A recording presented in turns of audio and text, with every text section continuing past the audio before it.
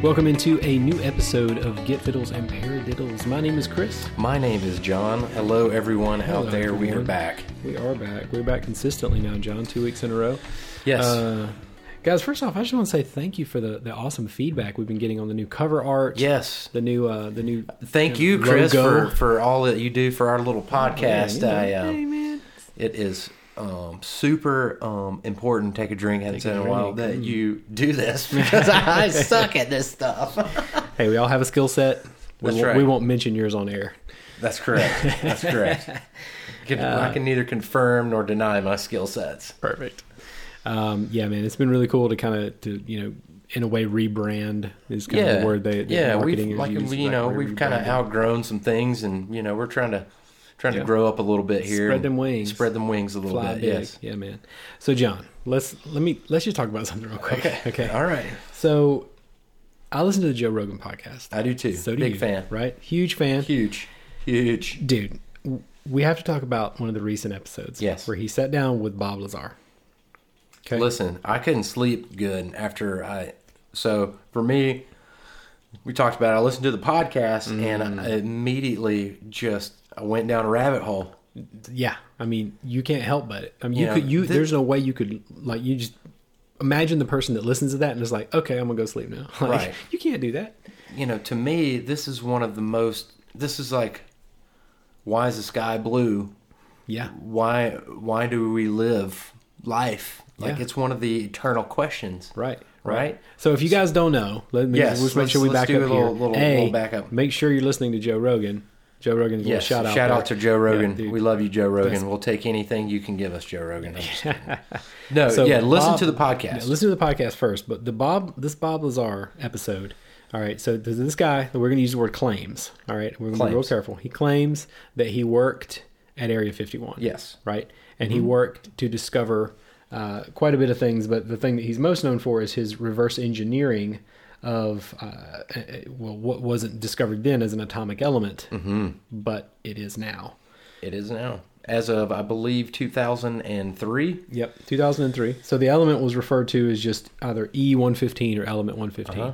And so him and his team were responsible for reverse engineering what this element was not even on the periodic table at the time. Right. So basically, that's the claim. That's the claim. Furthermore, the element that they were reverse engineering was from a propulsion system that they were supposedly pulled from an alien spacecraft that he was supposedly a part of. At Area 51. Okay. So, I had never heard of Bob Lazar. Neither had I. My normal Joe Rogan tuning in, that was the guest.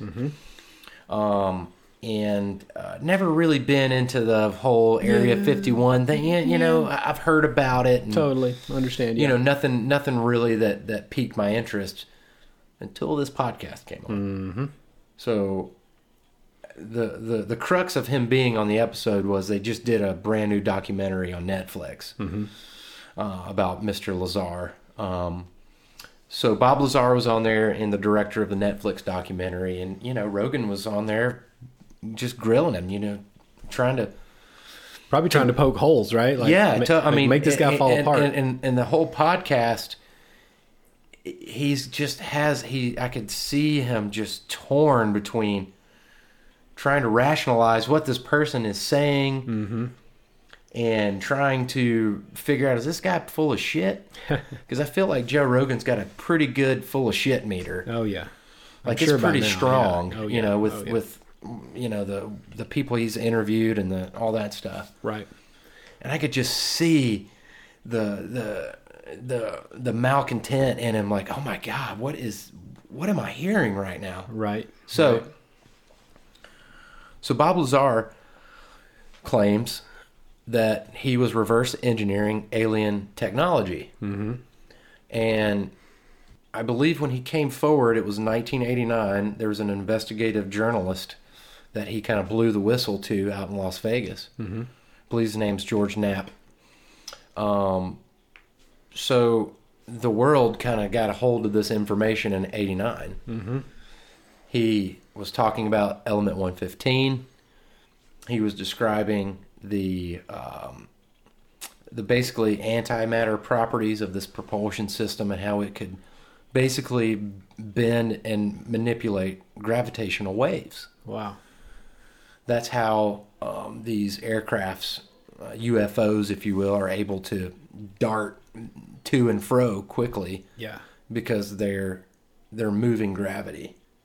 They're Wow. controlling the gravitational force around it. Right. So, super fascinating. It is fascinating. Wow. So, this was claimed in 1989 by Bob Lazar. The element 115 was discovered in 2003, and the discovery of gravitational waves, I believe, was probably somewhere 2015, 2016, recently, within the last 5 years. Wow. Yet Bob Lazar was describing these things in the propulsion technology that he reverse engineered in 1989. That's incredible. So to me, that's one of the that's like the question. Yeah. Are we alone? Right? Are we alone? Yeah. I mean, when anyone comes forward with information like this, and it may not be a coincidence that this is happening 30 years ago, roughly, from when he first came forward and all these kind of things. That's neither here nor there. If anyone comes to me and says, "Hey, do you believe in aliens?" Right. That's a hard thing to answer. Yeah, I mean, honestly, I think any person with common sense, a lot of those people are batshit crazy. I mean, come on. They are. Let's be honest. You're right. Okay. However, this stuff that Mr. Lazar has is super compelling. Right. It makes you really question. It just makes you question a lot of different stuff. Mm-hmm. Makes you a little more open-minded. Yeah. Especially when a lot of this stuff is being corroborated by scientists. Right. They're And backing it up. Yeah. It's Right. coming to fruition. Wow. Well, So with that being said, go check out the Netflix documentary. Me personally, I didn't really care for the documentary. Mickey Rourke was narrating it. He sounded like he was on a 3-week black tar heroin binger. He was hard to understand, but there were a lot of holes that were in the podcast that got filled with the documentary. okay. So if you're just wanting to kind of get a Cliff Note version of this Bob Lazar guy, go watch Joe Rogan's podcast. It is so fascinating. It has literally consumed a lot of my spare free reading time. I'm going and looking up Bob Lazar stuff. Wow.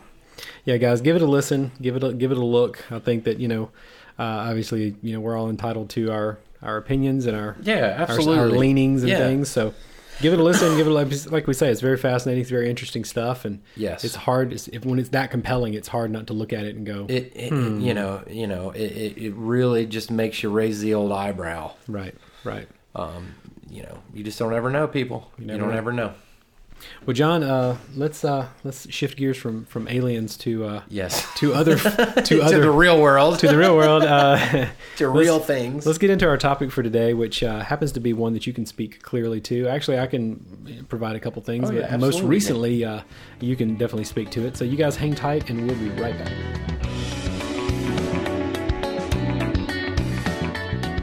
All right, John. So our topic for this week is fly gigs. Fly gigs. So that may be just those two words put together, may be self-explanatory, but just in case, let's expand Let's on qualify that a little the bit. fly gig. What so is a fly basically, gig? a fly gig is where stop the press. You have to get on a airplane and fly to your gig, Right.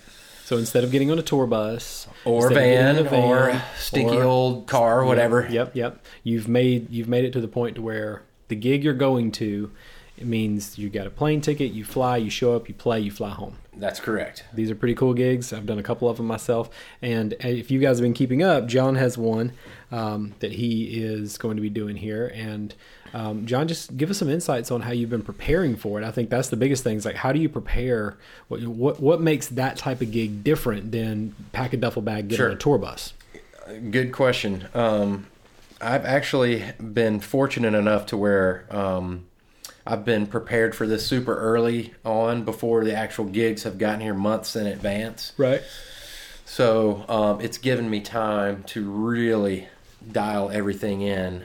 But just kind of a rough snapshot of, things you need to kind of prepare for. Obviously, learn the material. Mm-hmm. But two is, making sure that, and I've talked about this before, your checklist. Yeah. You got to have some sort of inventorial checklist that you go through and you check off to make sure everything is how you need it to be when you get off the plane and you get to the venue. Right. So for us guitar players, obviously you got to have a guitar, you got to have an amplifier. Right. Right? Is that going to be provided for me there? Usually you're going to fly with your guitars. Me, I'm going to, hopefully be able to bring my guitars on the plane and won't take no for an answer. Right. Worst case scenario, I'll have to check them right before I get onto the plane. Right. The dreaded gate check. Yeah, the gate check. Yep. So hopefully I won't have that to do that. But figuring out when I get to the gig, is there amplifier provided? Usually you put in the request with the production company that's providing backline for you before you go out there. Right. In my case, I'm all digital now. So I literally told the production company I need a stereo DI and I'm good to go. That's bet they love you. Yes, Yeah. I will become their favorite person. So, which is one of the reasons why I converted over to a digital amp modeling rig is for flight aids. Right. So much simpler. It's so much simpler. I still have the capability to, import massive amounts of effects and program changes and presets and all that stuff. And it's literally the size of this little notebook right here. Incredible.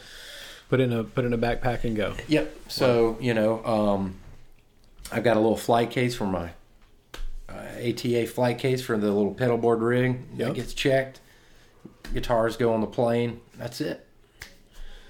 Yeah, I mean, to me, the fly gig thing is interesting because there's two elements to it.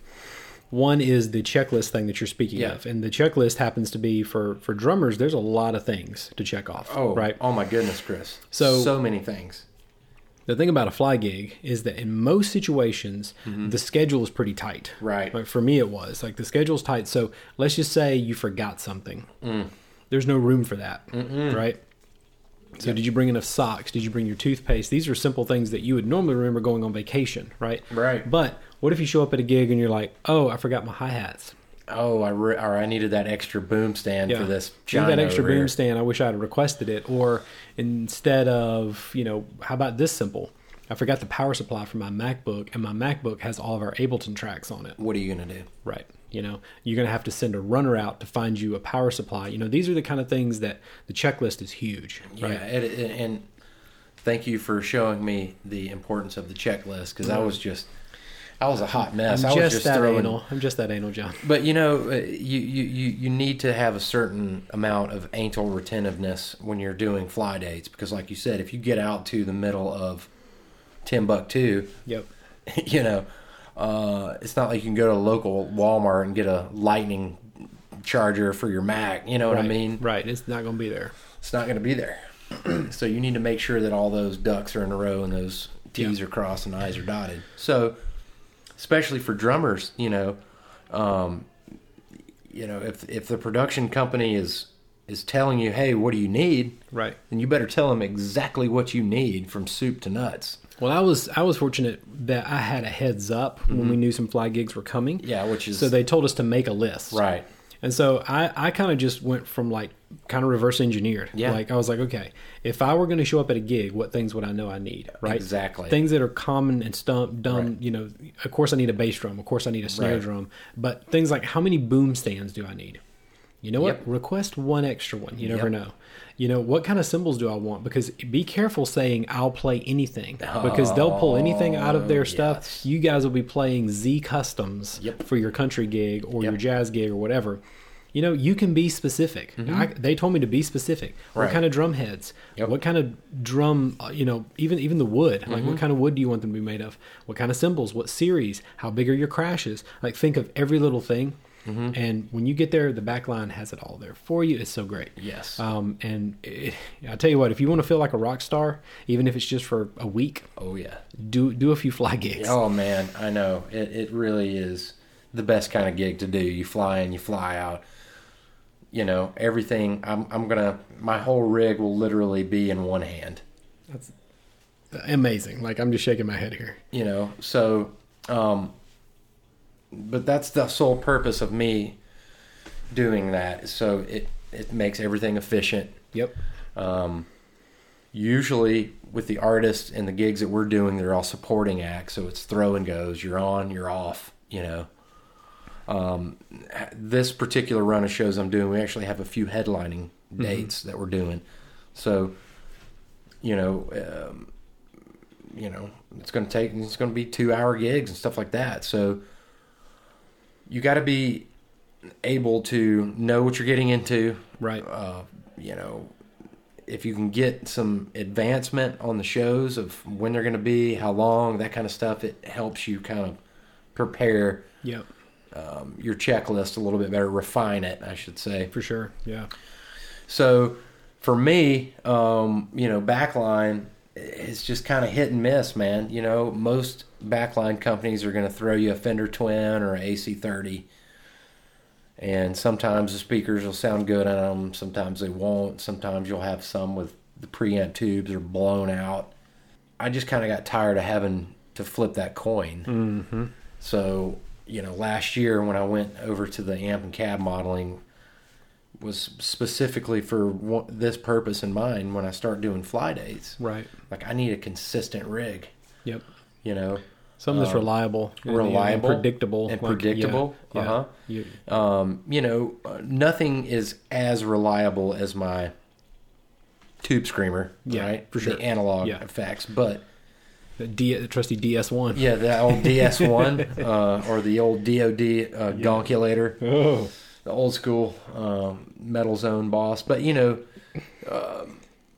that's why those pedals are so good. I mean, they're workhorses, but, I can't take a freaking massive analog stomp box pedal board like I used to have onto a plane. Right. And as I've learned, being around guitar players, especially you, normally your pedal board is dialed in. Tell me if I'm wrong. Is dialed into the amp you're playing. Absolutely. So if you're not sure the kind of amp you're getting, now all the time you spend on your pedal board is for naught. It's really, you're absolutely right. The specific effects that I'm using, the order in which they're in order, is all directly related to what amplifier and speaker cabinet I'm using. Right. So, if I show up with my old pedal board to a gig and all they got is Fender Twins, well, Fender Twins don't have effects loop on there. Right. So I have my pedal board wired for pedals to go right into the front end, and all my time-based stuff, my delays, my choruses, my flanging, reverbs go through the effects loop of the amplifier. Right. So they're all cabled and routed and loomed on a big cable that connects to the amplifier. So if I show up and there's a twin there, well, all my time-based effects I'm not going to be able to use. Right. Unless I repatch my whole pedal board. That sounds fun. Or if you have a pedal board that's wired to give you a just straight mono out, everything into the front end. Yeah. But a lot of work... Sounds like a lot of variables. It's a shitload of variables, okay? A lot of variables. So, one of the reasons why I was like, I don't want to have to do that. Yeah. I really want to be a plug and play type situation. Yep. So, me being able to tell a production guy, all I need is a stereo DI, and I'm good to go. I bet he was waiting there like, and? What else, right? And then? So, and a lot of guys that do fly, you can fly out with small pedal boards and just kind of stuff that, that you need to just get you by. And that's fine. That's all well and good. And if you're able to do that and you're able to work with, people are going to provide quality backline. And listen, if I just have to, I've still got all my old stomp boxes in a closet. If I just got to throw a little board that's got 2 or 3 pedals on there, yep, that's what I'm going to do. Yeah. I'm not going to take my full-scale digital rig out if it calls for a couple of pedals and there's already going to be a twin there and I'm playing country music. Yeah. Like, that's all I need.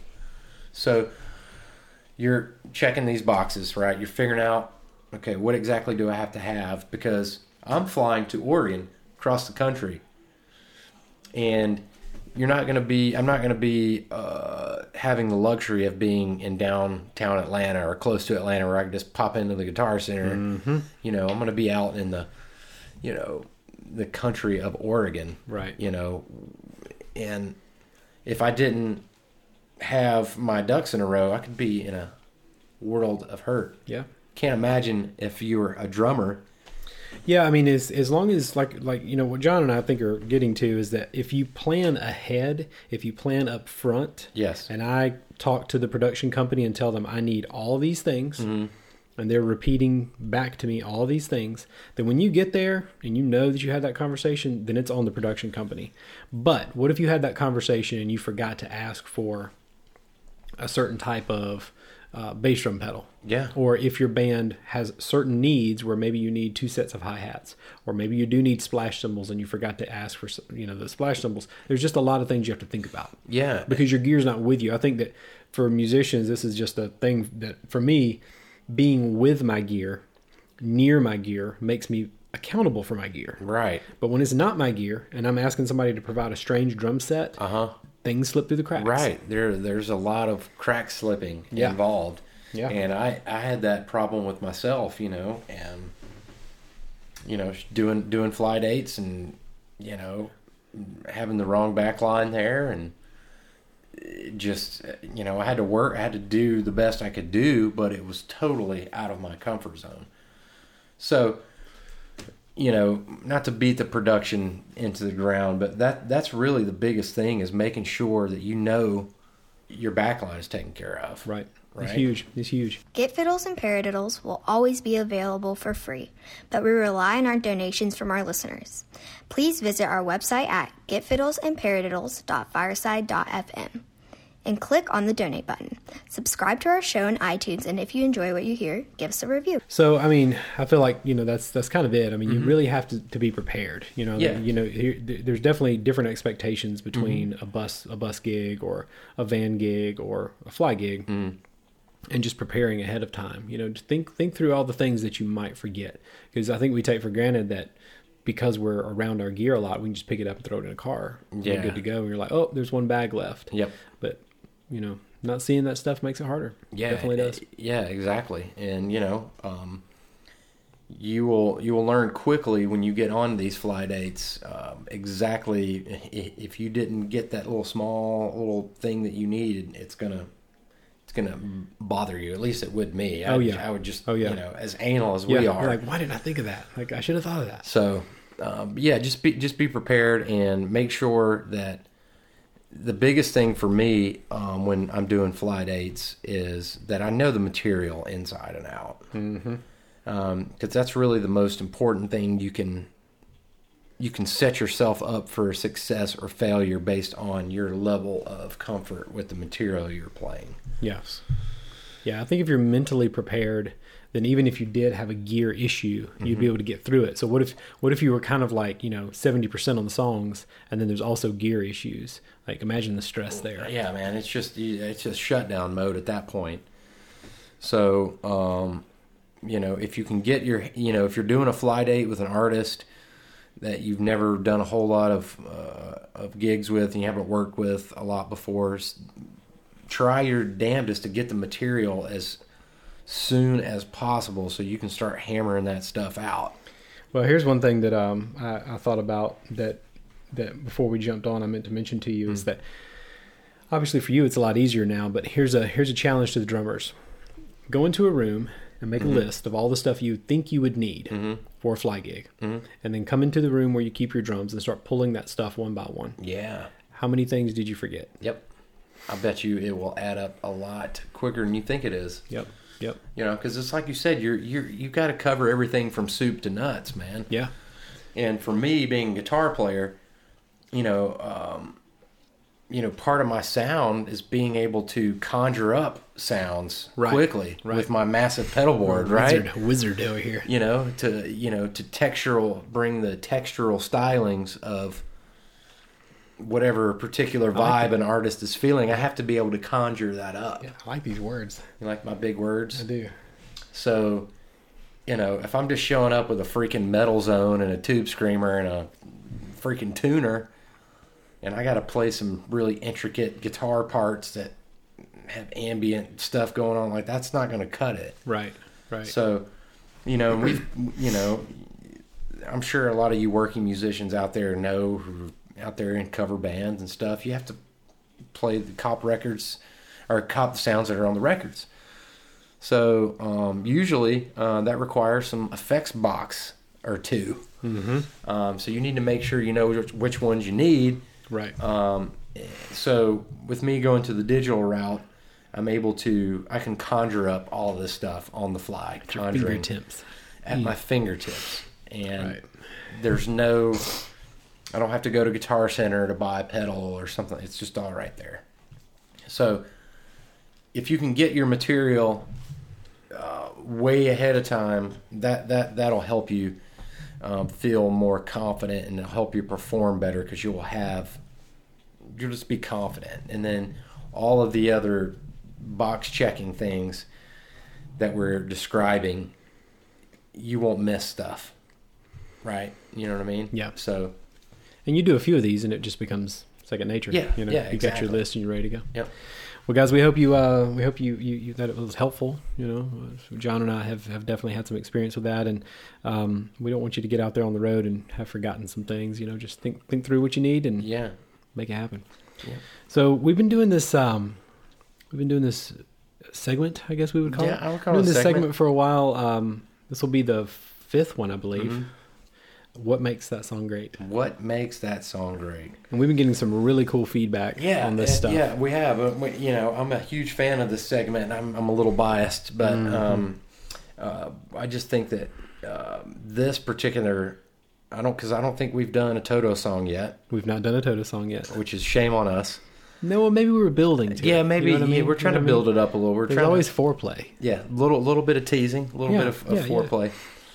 But they're obviously we're not going to pick one of the Pantheon Toto songs. Yeah, this is kind of a little deeper cut Toto song, but man, this song by Toto, Drag Him to the Roof. Drag Him to the Roof. On the Tamboo record is gots to be one of the most underrated, underplayed Toto songs. It's huge. So I've always been aware of Toto. But John and I, as you guys know, if you've been listening, have known each other for 5 years, I'd say. Mm-hmm. And I never dove really deep into Toto.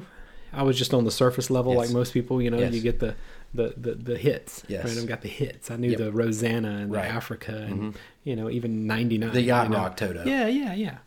But John exposed me to this live album that literally changed my life, blew me away. Yeah. Reminded me how incredible Simon Phillips is as a drummer. Oh, yes. My God.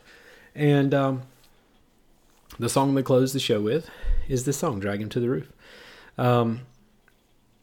I was just floored by it. I remember when you played it, we were at an artist's parents' house. Yeah. We had to spend the night there for whatever weird reason. I don't even remember. You had this new Bluetooth speaker that you were traveling with. Mm-hmm. And you fired this thing up, and it was first song. I was like, that was good. Like, second song, what is that? Yep. And then you're like, hold on, let me play this last song. Hold my beer. Yeah.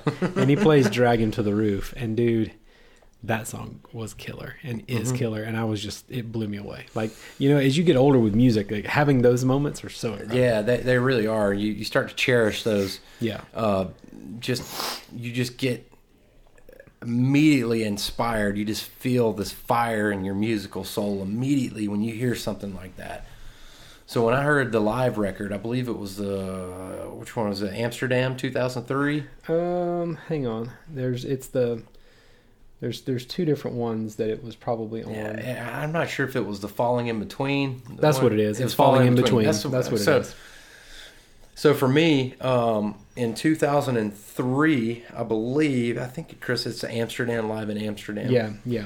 So I got turned on. Well, now there's a Live in Paris version too. That was 2007. Yeah, I think it was either, maybe it was the 20th anniversary of Toto. Okay. Any rate, we digress. So I was on a gig with one of the last gigs we ever did with this huge corporate band that I was in at the time. And we had to go out of town, and we were all in the hotel room, and the keyboard player, his name is Dave Mannion. He plays in a band called Kansas now. Who's that? You may have heard of them. Kansas. Some like the band. state? Like the state, I'll Kansas. look it up. Look him up. He had the DVD, and he said, "Hey guys, let's watch this." Oh man! So the first night in town, the gig was over early. It was like we were done by like 10:30. We were back in the hotel by 11. So we were all straight cold kicking it, as the kids would say, and he pops this thing in. Oh, and I had heard of Steve Lukather when I was in music school. They had his Hot Licks. It was either Hot Licks or Star Licks video in the library at AIM. For you kids, it was on what's called a VHS tape. You popped it in the VHS. For you kids. Yes. Nice. So I had heard of Steve Lukather. Never knew of Toto outside of the Yacht Rock stuff. Right. So this was my first introduction to live Toto. Oh, wow. And it had the same effect on me. It was just like, whoa. Yeah. You know, they open up with a medley of some of their deeper cuts. Mm-hmm. Like Hydra and English Eyes. Yeah. Like some deep cut stuff. Right. And it just like grabbed more. me Give me more. immediately. Give me more. Immediately. Yeah. So they did Drag 'Em to the Roof, and when that song came on, I was hooked on Toto. Yeah. Because it displayed Toto in all its glory. So the song, what do you know? What does it start off with? A killer guitar riff. Killer guitar riff. Once again, Chris, what do you know? Say it ain't so. So, Drag 'Em to the Roof has this epic Hendrix-esque guitar tone. It's this real neck pickup, Stratocaster scale length, Univibe, Marshall type, just Jimi Hendrix on steroids kind of thing. Right. So that draws me in as the guitar player, is the riff.